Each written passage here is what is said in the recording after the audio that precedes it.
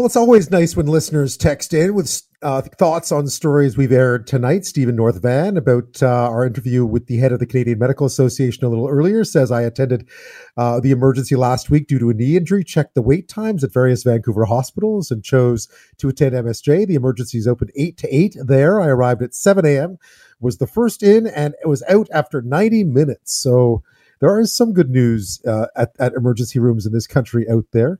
And Catherine in Surrey says, we should go back to all drinks in glass, just like in the 70s. The water bottle ban is concerning to me, though, when he just said that it's easy to use. That's easy to use tap water. That is so simplistic because in disasters, you cannot say that. That's absolutely right. And Catherine also says she's highly allergic to tap water, which is another issue as well. So bottled water certainly comes in handy. I've seen it in emergency situations. It can be a huge help. I guess the concern is that we use it all the time here when there are perhaps alternatives. But interesting to get your thoughts as always.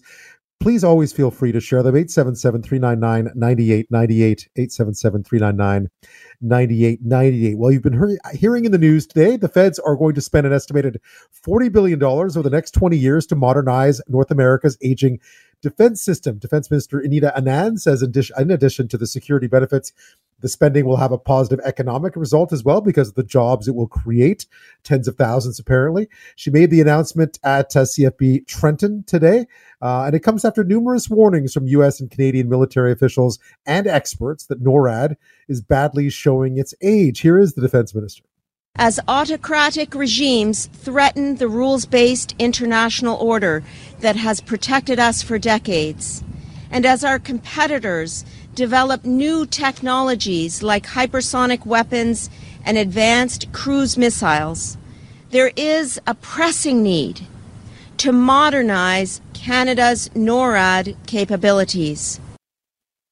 There is Anita Anand. $4.9 billion over the next 6 years or so will be spent as well. Not much in the way of detail, though, attached to all this. Not much meat on the bone, so to speak. Joining me now to dive into that is Wesley Wark. He's an expert on national security and intelligence issues and a senior fellow at the Center for International Governance Innovation. Thank you for your time. My pleasure. Thanks for having me on the program, Ben. So for listeners who may have lost track of exactly what NORAD does, other than, I guess, every year tell us where Santa Claus is, what is the state of it these days, and how much of an upgrade is it in need of? It's in desperate need of an upgrade. It's really a very old and antique system. The actual, some of your listeners may remember the DEW line, which was a radar station that was built during some of the darker days of the Cold War, when the fear was that there might be Soviet bombers with, carrying nuclear weapons coming at us over the pole, coming at both the United States and Canada. And so this radar station chain was built at great cost and with some considerable difficulty in the kind of polar and northern regions of Canada 65 years ago. So many of those radar stations are 65 years old. The technology has changed dramatically, of course, since they were built. The need for a more extended ability to cover air traffic, sea traffic, undersea traffic at both coasts for Canada and in the northern oceans and the Arctic Ocean has increased, and we're all aware of the geopolitical dangers that we're currently in. So it's more than high time that we finally committed to upgrading this system, which we've been talking about for a very long time. We saw an announcement today, of course. $4.9 billion is the amount of money. I gather it's not new; it was budgeted already. Is that enough? It's a start. You put down a marker. I think no one is really quite clear, and because some of the technology is going to be quite new, and some of the costs may be higher than anticipated, some may be lower than anticipated.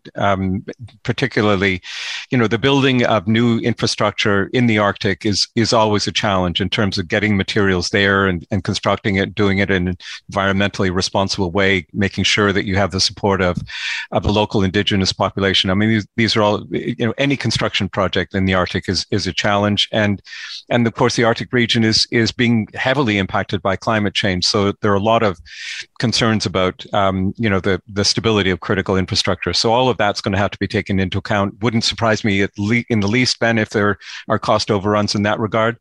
Some of the technology we're going to rely on is technology where the costs are coming down, which is particularly true for the building and launching of satellite constellations, which are going to be an important part of that overall system of surveillance and monitoring in the north.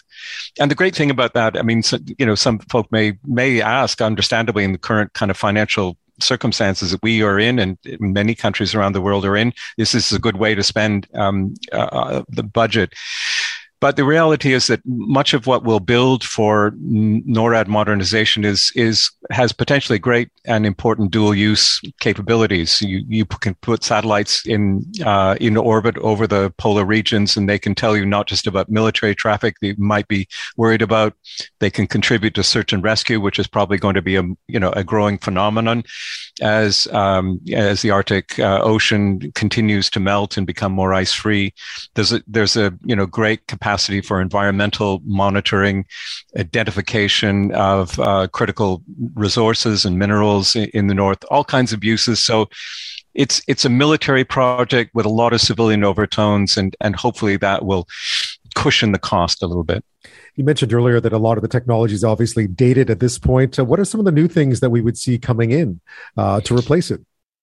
Well, I think in two things in particular, a whole array of satellite capabilities and spectrum for satellite monitoring, where you're not just talking about, seeing things visually from outer space, but you can use the radar spectrum, you can use infrared spectrum to really be able to provide sort of 24/7 monitoring on a very precise basis. So certainly that satellite technology has changed.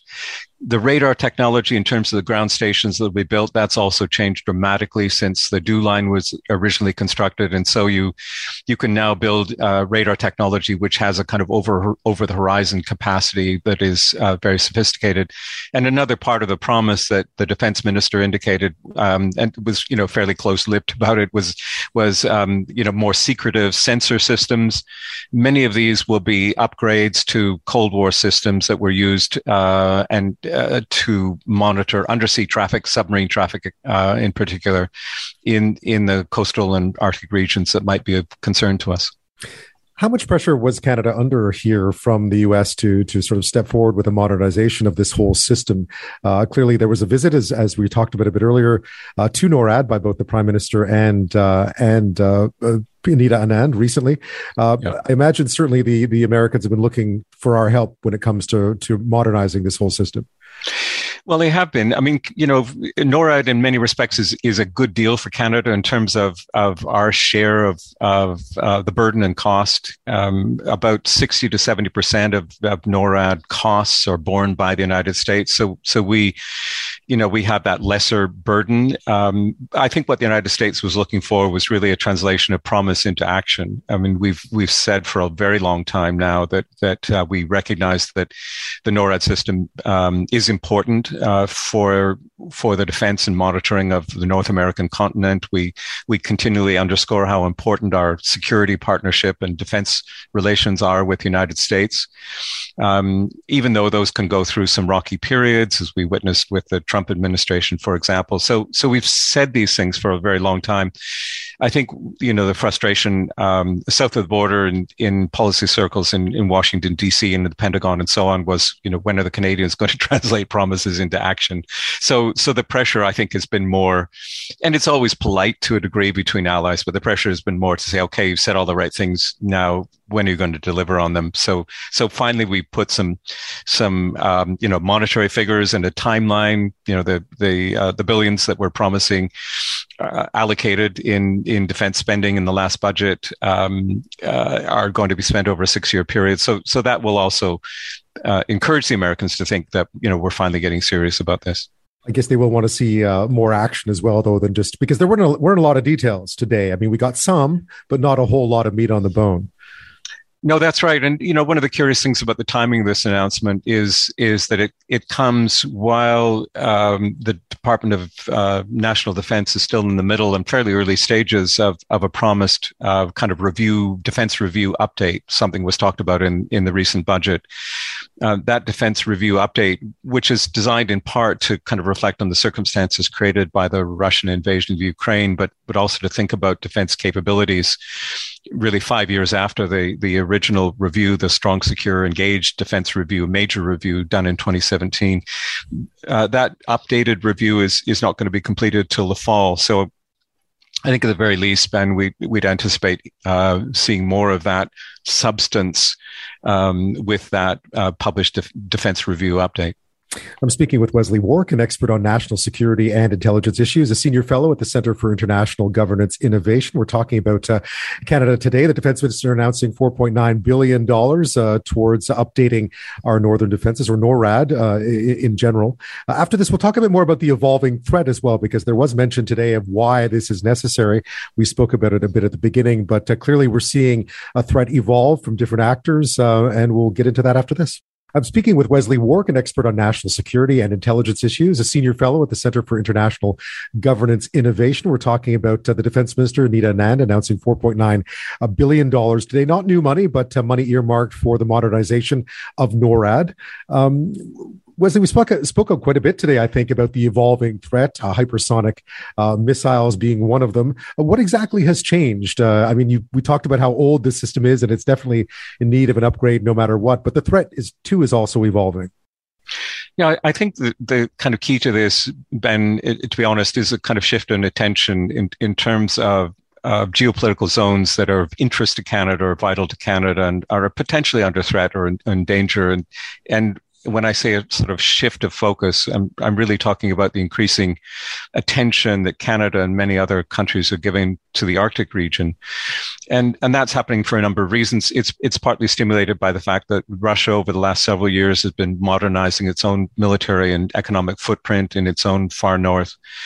China has been expressing an interest in being involved in Arctic development, has described itself in a strategy paper as a near Arctic power, which is maybe something that people wouldn't normally associate with China. We're familiar with the idea that climate change is dramatically transforming the landscape of the Arctic, opening up the Arctic Ocean, opening it up possibly to a lot more seaway traffic, to a lot more competition for extraction and exploitation of resources in the north. So Canada now has an increasingly unfrozen and vulnerable northern frontier that we must, I think, pay attention to and have the capacity to monitor and really know what's going on there. There is ongoing disputes about maritime boundaries in the Arctic, and the Russians have staked a very large claim there. And as we have seen from the Russian invasion of Ukraine, Russia, certainly during the Putin years, for however long they're going to last, has become a very unpredictable global power that is not chained in any way to the rules-based order. And there are growing concerns about the genesis of a kind of Russia-China axis of interest as a kind of informal alliance. So the world is shifting, and I think for Canada and for the United States, there is a much greater focus on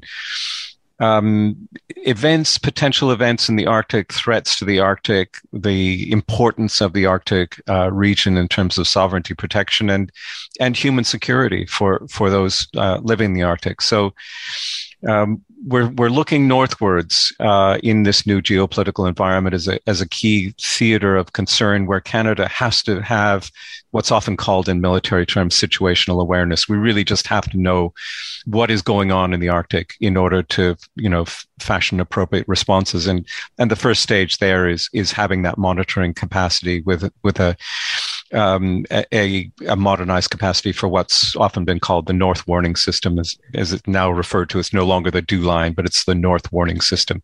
At long last, I imagine some experts, such as yourself, might say, what happens in the interim? We have a 65-year-old system still in place. How long might this take? And I guess for the meantime, the 65-year-old system will stay in place. Yeah, those radar dishes will continue to kind of grind away on their axis in various locations in the Arctic. That's the most antique and obsolescent part of the system, but we have over time built up new components of the system, in particularly in terms of satellite capability, both Canadian and American. So there are certainly some more modern components of the system already in place that we'll no doubt have to expand on. The big job will be replacing the old radar stations, but we're not uniquely dependent on them these days, but they certainly need to be upgraded. And that would be a whole series of them. How many are there now? Forgive me for forgetting. There were a bunch. There were a lot of them at one stage. I couldn't tell you off the top of my head how many operational radar stations there are now. I would suggest there must be at least 10 or so across the Arctic from the East Coast to the West Coast, and those will all have to be not just replaced and upgraded, but in some cases located to new areas where they, it's a chain, and so you want to make sure that the coverage is overlapping and that you're able to see those parts of air space that you really want to be aware of. So all of that there have to be a new map of this new system, basically. But again, no timeline that we heard. What would be a reasonable timeline for a project of this ambition? Well, the original DO line took between 10 and 15 years to build. I'm not sure that we'll be able to build the ground stations that much quicker, perhaps a little quicker. So I would say easily 10 years before we get all that in place. But in the meantime, we can do satellite launches and build more satellite systems much more quickly than that. And that's in large part because there is a possibility of relying on commercial providers for some of that satellite capability, which didn't exist, of course, in the days of the Cold War, where the only powers that were launching satellites were basically the great powers. Wesley Wark, thank you so much for your time tonight. My pleasure. Thanks so much, Ben.